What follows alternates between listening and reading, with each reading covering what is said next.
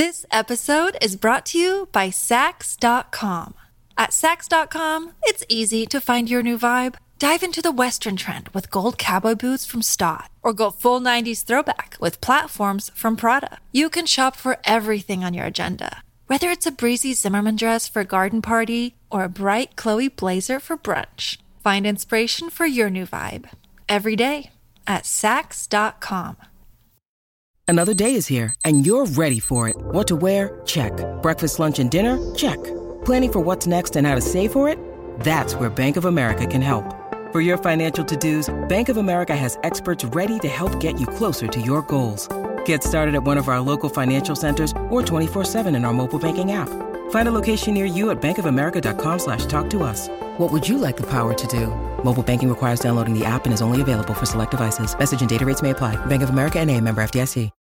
When you need mealtime inspiration, it's worth shopping Kroger, where you'll find over 30,000 mouth-watering choices that excite your inner foodie. And no matter what tasty choice you make, you'll enjoy our everyday low prices, plus extra ways to save, like digital coupons worth over $600 each week. You can also save up to $1 off per gallon at the pump with fuel points. More savings and more inspiring flavors make shopping Kroger worth it every time. Kroger, fresh for everyone. Fuel restrictions apply.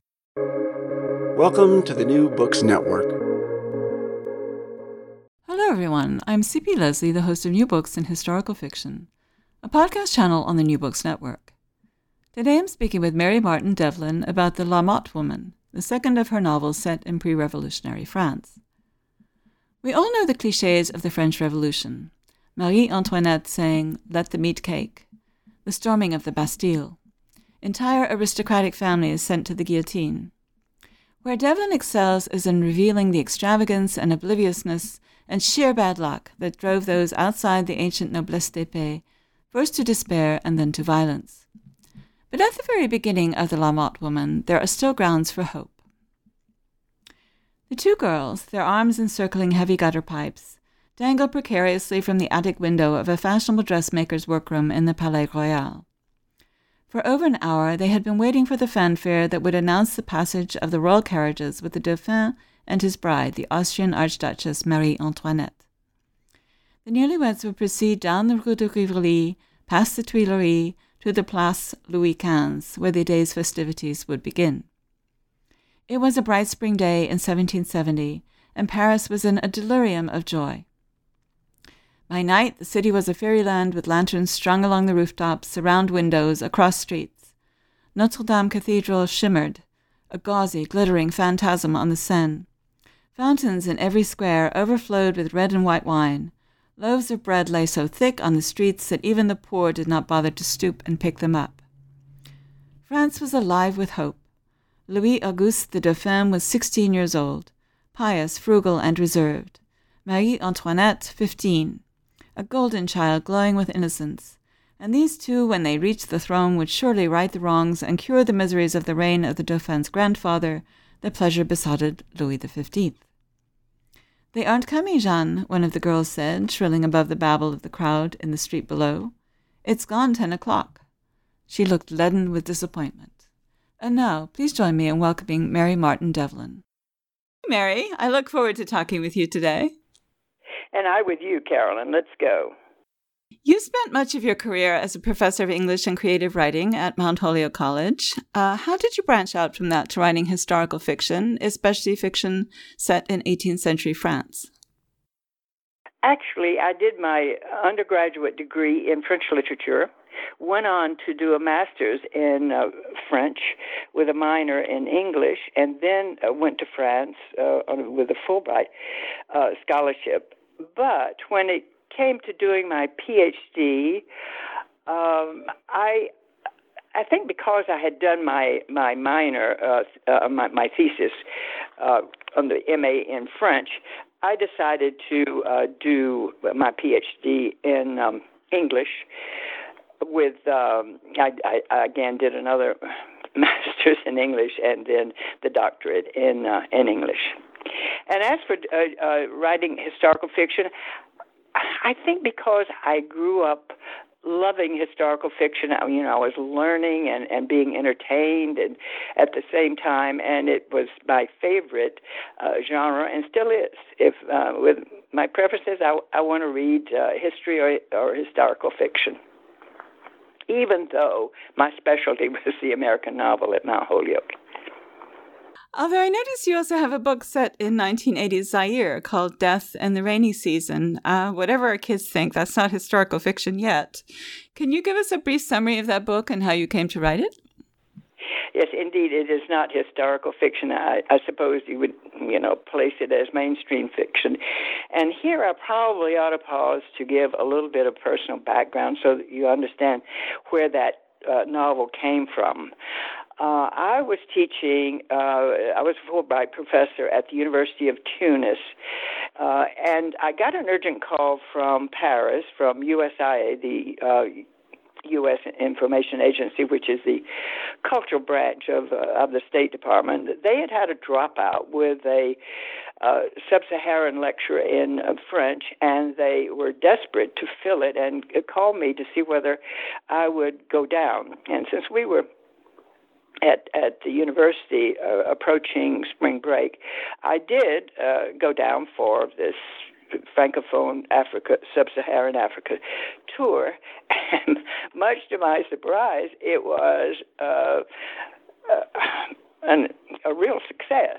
And so that for several years thereafter, when Mount Holyoke was on winter term in January, I would leave snowy New England and go down to Africa to lecture. And during that period, I met and later married the legendary CIA officer Larry Devlin.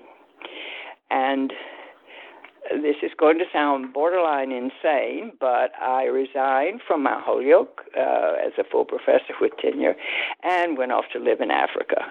And that period of living in Africa, where because of Larry's situation, I was able to really to mingle or be involved with so many layers of the society out there, so that when I came back to Washington, I really, really wanted to preserve all the memories of the characters I had known there, although the novel is truly not autobiographical except for the purely African experiences that I had, which I give, and the characters are all composites of people I had met through the years. It's really fascinating. Your first French novel, Precious Pawn, is set in the 1740s and 1750s. It follows the tragic story of Diane de Fautrières. Tell us about the memoir that sparked this novel. The memoir, unpublished memoir, was used by one of my closest friends and colleagues at Mount Holyoke in the French department in her translation and stylistics course. And she asked me to double-check her translation, not being a native speaker, of the memoir. And ever after that, I don't know, that story haunted me. This young girl, this child really, who 14 or 15 was taken to Paris to the court of Louis XV, probably the most debauched place in the entire universe, and groomed his beautiful, extraordinarily beautiful daughter to make a brilliant, brilliant marriage. So how did you turn that memoir into a novel? I mean, your novel's much longer, obviously, and more filled in, and you have translations of as epigraphs throughout the chapters. But did you also expand it, adapt it, change it in some way?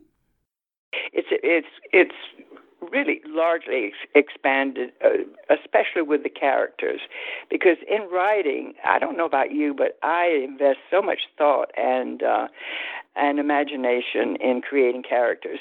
But the novel does follow the tragic narrative arc of the young Diane de Fautrières, and in the scenes, now, as far as her father's plans for her, they went way beyond his expectations because she caught the eye of Louis XV himself, and there was a prolonged flirtation of him, with him,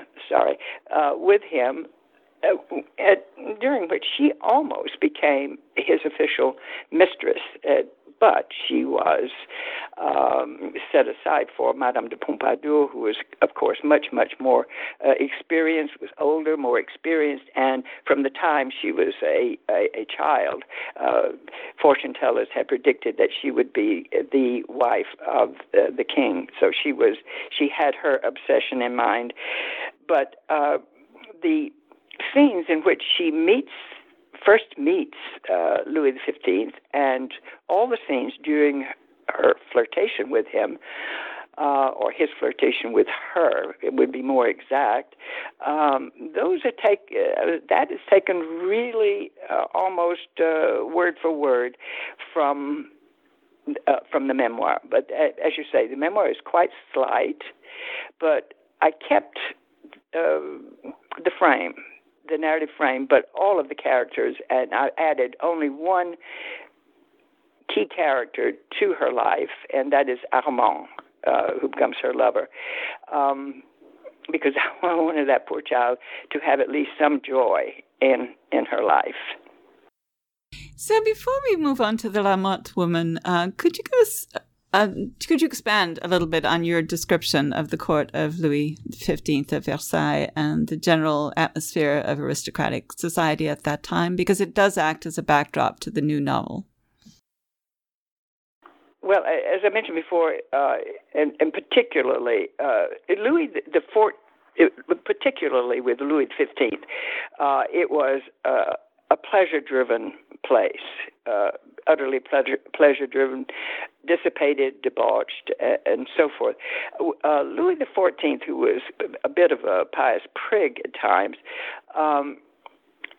had almost a diabolical scheme of creating Versailles, this enormous palace, to bring his aristocratic rivals under his roof so that they would do what he thought they would do, which is they would backstab each other to garner his favor and fight each other over honors and so forth, so that the aristocracy really was weakened.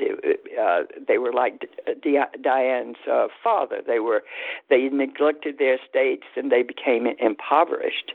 And by the time Louis XV ascended to the throne, it was really a peacock parade every day. Men and women were very similar in dress and behavior. The men wore heavy makeup. They wore wigs. They wore satins and lace and stockings and high heels. And they had it was referred to as ce pays-ci, the other country, and they had their own little mannerisms and behaviors. For instance, they did not knock at a door. They scratched at a door, and the women had, I have a hard time visualizing this, but they didn't really step. They had a kind of slide or glide to their walk. It was really not the place that you would want to bring your extraordinarily beautiful young daughter. No, especially not at 14, which I think is what she was when she got there. Barely 14, as I recall. So let's move on now. I won't ask you my usual question about what drew you to the story of the Diamond Necklace affair, because it's a story that's so tailor-made for fiction, I can't imagine any novelist not being drawn to it. But how did you find out about it? Well, it is such a major turning point in French history, and starting with Alexandre Dumas, the French have been at it, writing novels and plays and so forth about it. So and you get fascinated by, and I can remember being my first sort of notice of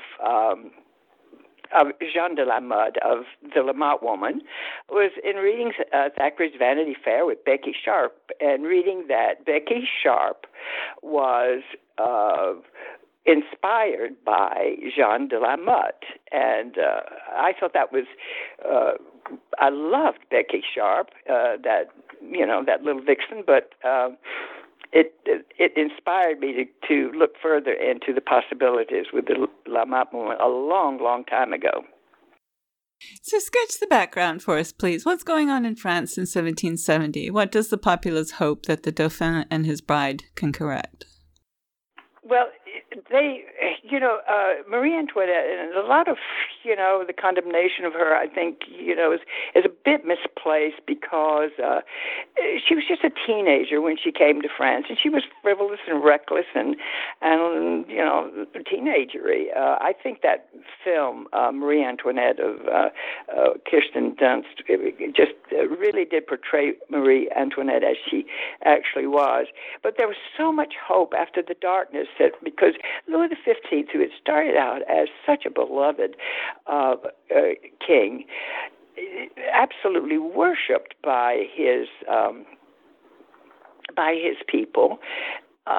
He turned into a bloated, old sex addict, no interest in government. It was Madame de Pompadour who actually ran the country, appointing ambassadors and so forth. So the wedding of Louis XVI with Marie Antoinette was a joyous occasion, but I must say the bloom was very quickly off the rose for Marie Antoinette. Louis could not perform his marital duties for 7 solid years. She was just having a good time and spending money hand over fist, and particularly diamonds. I should have said, that the story of Jeanne de la Motte is, it is ready-made for fiction, but I started out telling it with 3 different narrators, Jeanne, the Cardinal, and Beugnot. Because I thought, it'd be nice to have something like a Rashomon development where the reader will be able to make up his own mind or her own mind about whether this narrator is reliable or unreliable. And because each one of those 3 is so distinguished in language, et cetera, it really just rolled along. The writing was a pleasure every single morning to sit down at my computer and go at it. And then I got to one of the later scenes, and it is a scene. And I could not figure out, it was impossible that any one of the 3 narrators describe that scene. Impossible. I had to have a witness. And I couldn't figure out any plausible witness for what happened. So I had to start all over again and rewrite the novel as from the omniscient point of view, and particularly the limited third-person point of view. That's really interesting. We could talk for the rest of the time about that because those are big questions, how that affects a particular story. But I'm glad to know that. That's really, I'm sure it was helpful nonetheless to have done all that work telling the story from the different points of view. They are very distinct personalities, and you can see that. Yeah, it was. It was a tremendous step forward, really. But I still wish I could have finished the novel with those 3. But you do get the voice in the novel with the epilogue, which belongs to Beugnot, the survivor.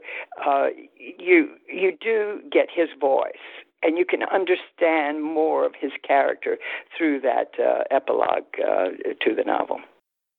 This episode is brought to you by Saks.com.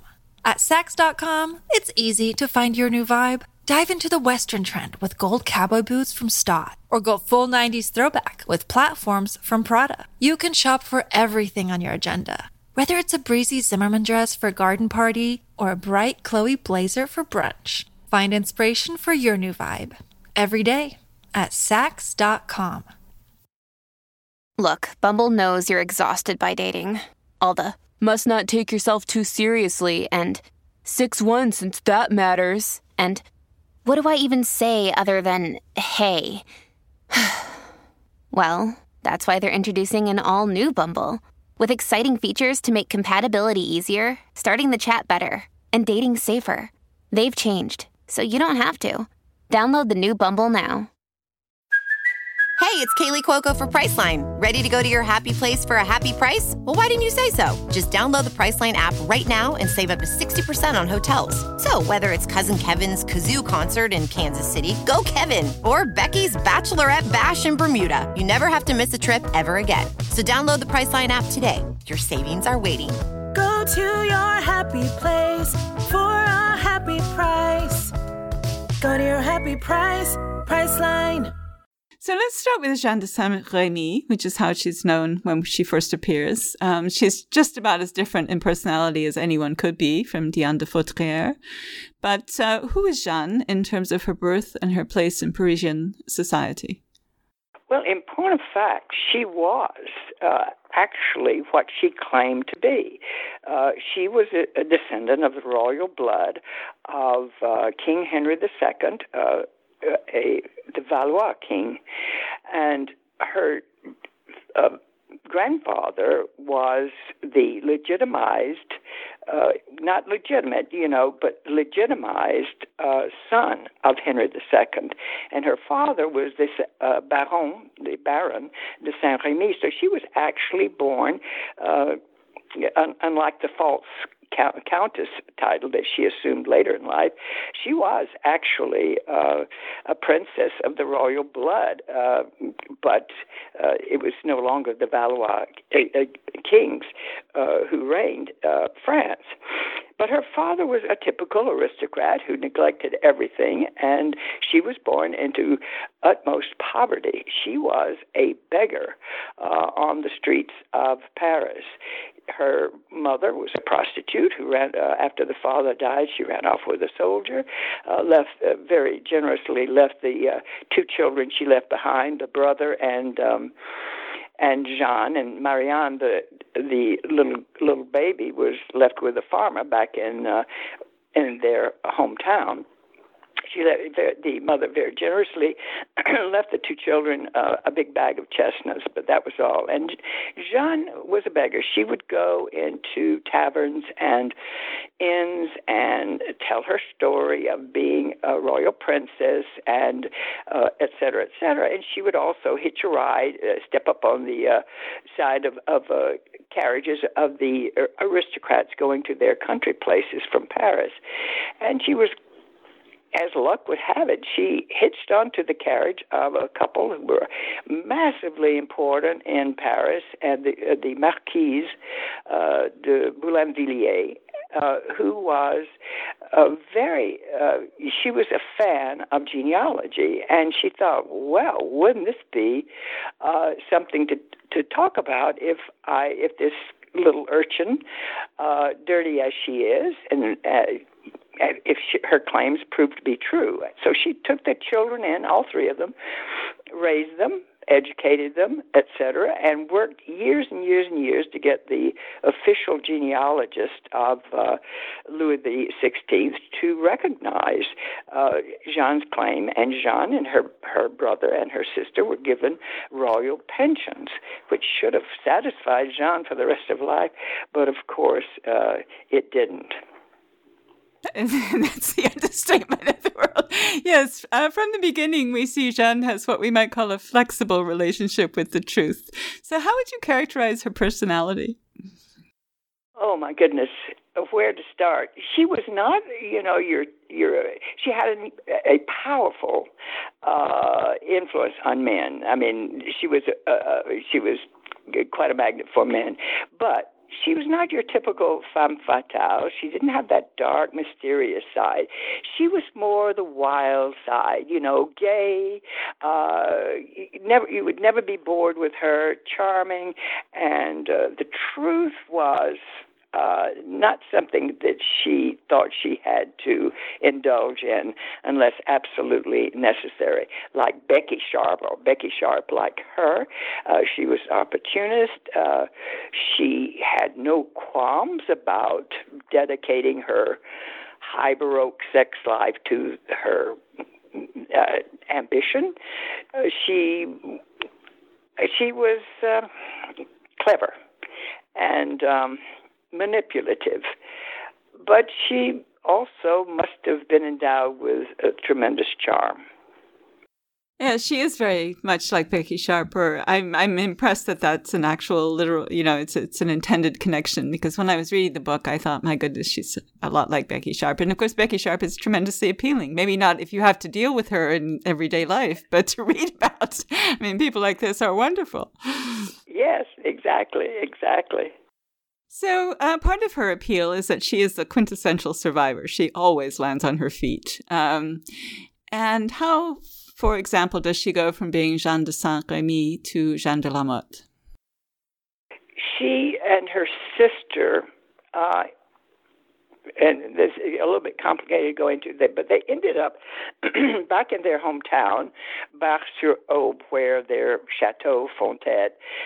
She always came back to me. She wanted to impress everybody that she had who had known her as a little beggar, and of the Baron de Saint-Remy. She wanted to impress them, and she ended up there.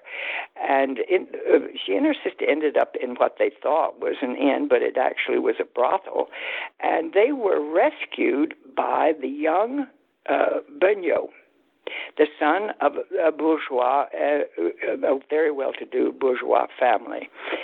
And Jean Beugnot, of course, was immediately smitten with Jeanne. That was his first love, and he helped get her and her sister established in a minor aristocratic, well-to-do household there in Bar.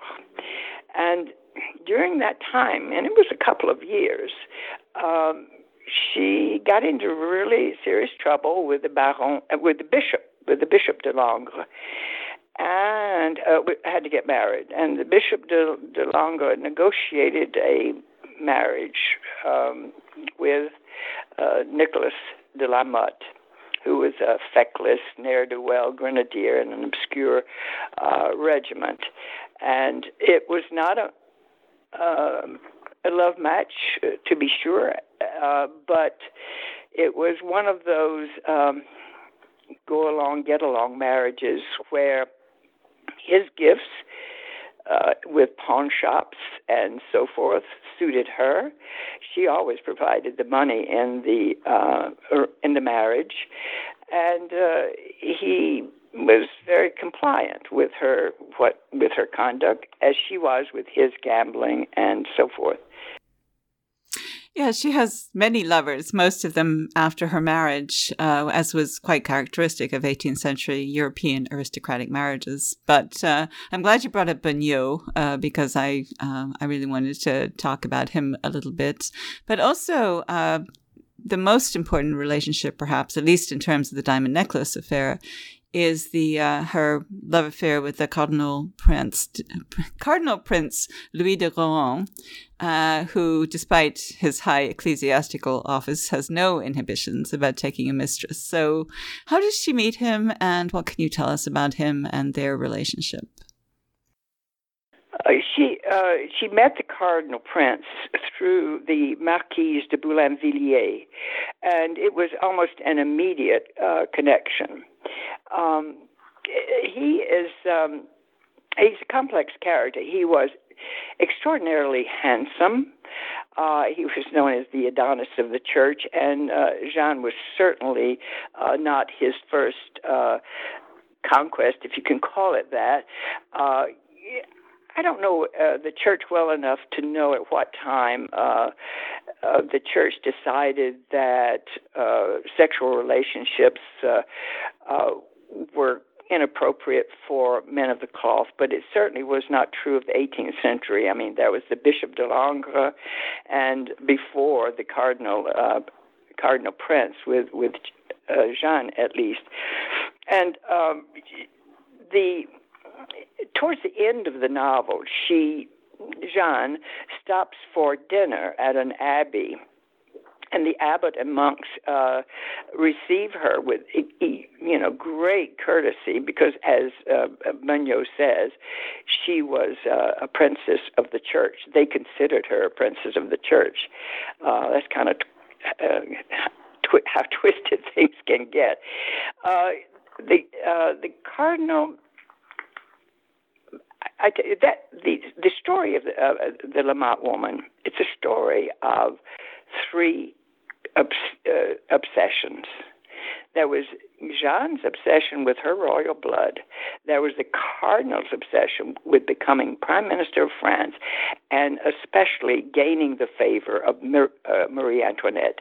And the third was the obsession of those stubborn, bullheaded crown jewelers who had this extravagant necklace on their hands that was driving them into bankruptcy, yet they refused to break up the stones and sell it to, they wanted to sell that necklace to Marie Antoinette. So the cardinal, even though he was the youngest member he was not only handsome, but he was extremely intelligent. And he was the youngest member ever admitted to the Académie Française, the youngest. And yet, Jeanne had him eating out of her hands every step of the way. She extracted enormous sums of money from him without his ever knowing where that money was really going. She was really quite something in that regard. Yeah, she was, and he genuinely loves her, at least in your novel. Even after he's well aware of what she's done to him, he continues to love her. That's right. In all those terrible scenes where he's confronted with her, after he knows that he is where he is, that she is, as he says, and so many of these words. There are so many memoirs of this. This is the most well-documented historical event I can think of. But with all these memoirs, I even am able to quote verbatim their words. He had enormous tenderness for her in their confrontations after he knew that, as he said, she had ripped his life, his fortune, everything to pieces. He still wanted to take care of her. He still he didn't want any harm to come to her. Knowing what she had done and how, it's very hard to understand, really. It's very, very hard to understand. And Beugnot, when he, in his memoirs, when he talks about finding and reading just a few of the love letters of the Cardinal to Jeanne, he was absolutely stunned because he had never, ever thought that any man could be so possessed of this raw, fierce passion, because as Beugnot would say, he was an emotionally economical person, and he was a level-headed lawyer and a bourgeois, and he stayed that way even through the years of his great eminence. Yes, and that's an example of how distinctive they are as a trio. So even with milking the Cardinal for all he's worth, Jeanne is still not satisfied, which gets in part to your comment that she's obsessed, and in part to the earlier comment that she, despite having been acknowledged and given the pension and so on, she just can't let go. And so this brings us to the diamond necklace affair itself. Now, I don't know how much you want to say to the audience. This is really up to you. I have to say, watching her work is a good part of the fun of the novel, because you figure out pretty quickly what is true and what's not true. But do describe the necklace itself, and then tell us whatever you want us to know about this. I cannot imagine any woman, particularly any woman that is slim and whatever, wearing that necklace. It's worth, going to Wikipedia and getting a picture of it, because there are many, many pictures of this necklace. And it kind of amused me with this French series Lupin, where they play kind of a spoof on the Queen's necklace, because what is presented is this small little piece of jewelry, whereas the real necklace was 650 diamonds, some of them as large as hazelnuts. It was almost 3,000 carats. It was enormous. It was huge. The presentation case was the size of a welcome mat. And the tassels of the stream of diamonds descended. It was called the La Rivière. The jewelers invented that term. And the stream of diamonds descended all the way to the navel. And the necklace was designed by Bassinge. They were Boehmer was the salesman. They were the crown jewelers, really, of every court in Europe. And they had designed the necklace with Madame du Barry, who was the last mistress of Louis XV. They had designed it for her, because they knew very well that the sex-addled king would pay for it, and it was a price in the gazillions that would bankrupt a nation. No other. It was peddled all over Europe, and no other kingdom would buy it, because it would have bankrupted the whole nation. But Louis up and dies, and therefore Madame du Barry was no longer at court. She was pretty much exiled, and they were stuck with this necklace. From a historical perspective now, rather than that of your novel, why did Napoleon say that the death of Queen Marie Antoinette was the result of the diamond necklace affair? I think because Marie Antoinette had been so reckless that her reputation had been in tatters. But the diamond necklace affair galvanized all of Europe. I mean, it was, as we would call it today, that trial was a media frenzy. And that brought her name over. She became the central figure in that trial. Did she know? Did she participate? Was she involved? That is still, in history, an ambiguous question, simply because of how the king and Marie Antoinette behaved after the diamond necklace trial. But the way she was vilified in the streets of Paris in every possible way, in drawings, these pornographic drawings of her German vice, which was lesbianism. There were dirty songs sung under the windows of just about everybody in Paris. It was just a horrible, her reputation, she was thrown into the gutter. From that time on, she became known as the Austrian whore, and Austria having been forever a traditional enemy of the French. And her death sentence really, as I think Napoleon meant that there was she had no redeeming characteristics. She was not to be redeemed whatsoever. And Mirabeau, the great statesman, said the diamond necklace affair was the prelude to the French Revolution, which indeed it really was.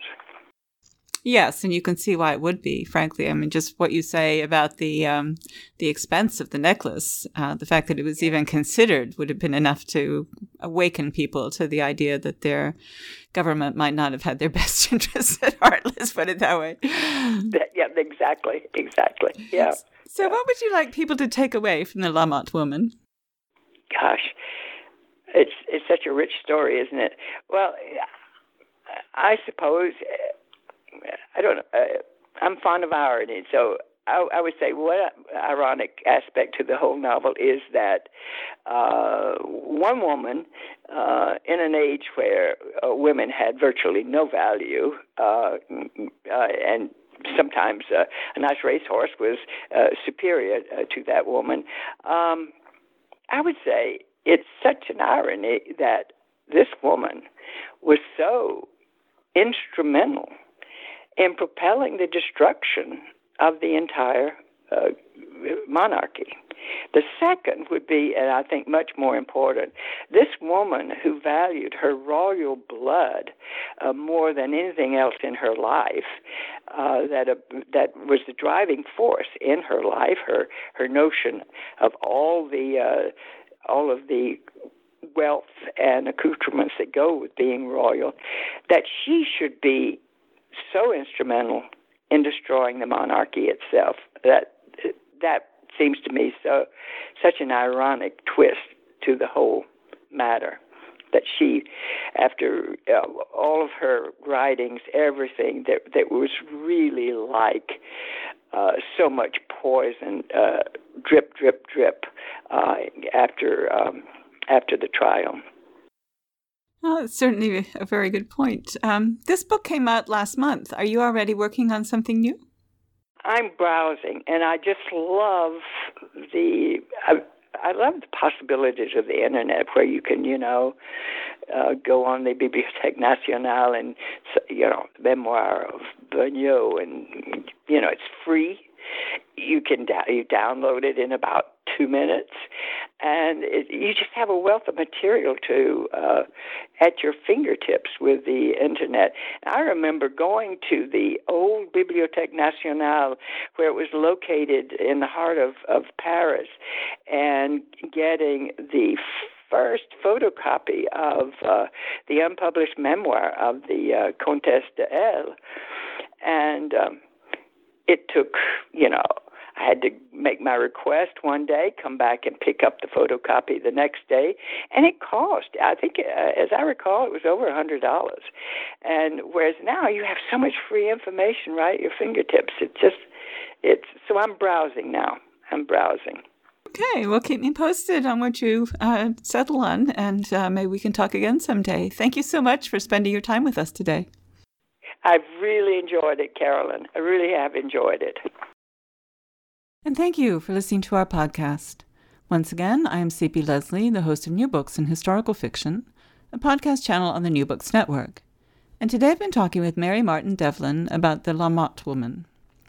Like us on Facebook, search for NB Historical Fiction, and follow us on Twitter at New Books HistFic. If you do, you'll see each time we post a new interview.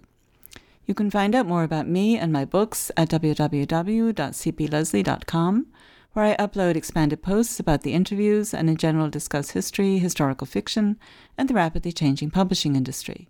Goodbye until my next conversation about historical fiction on the New Books Network.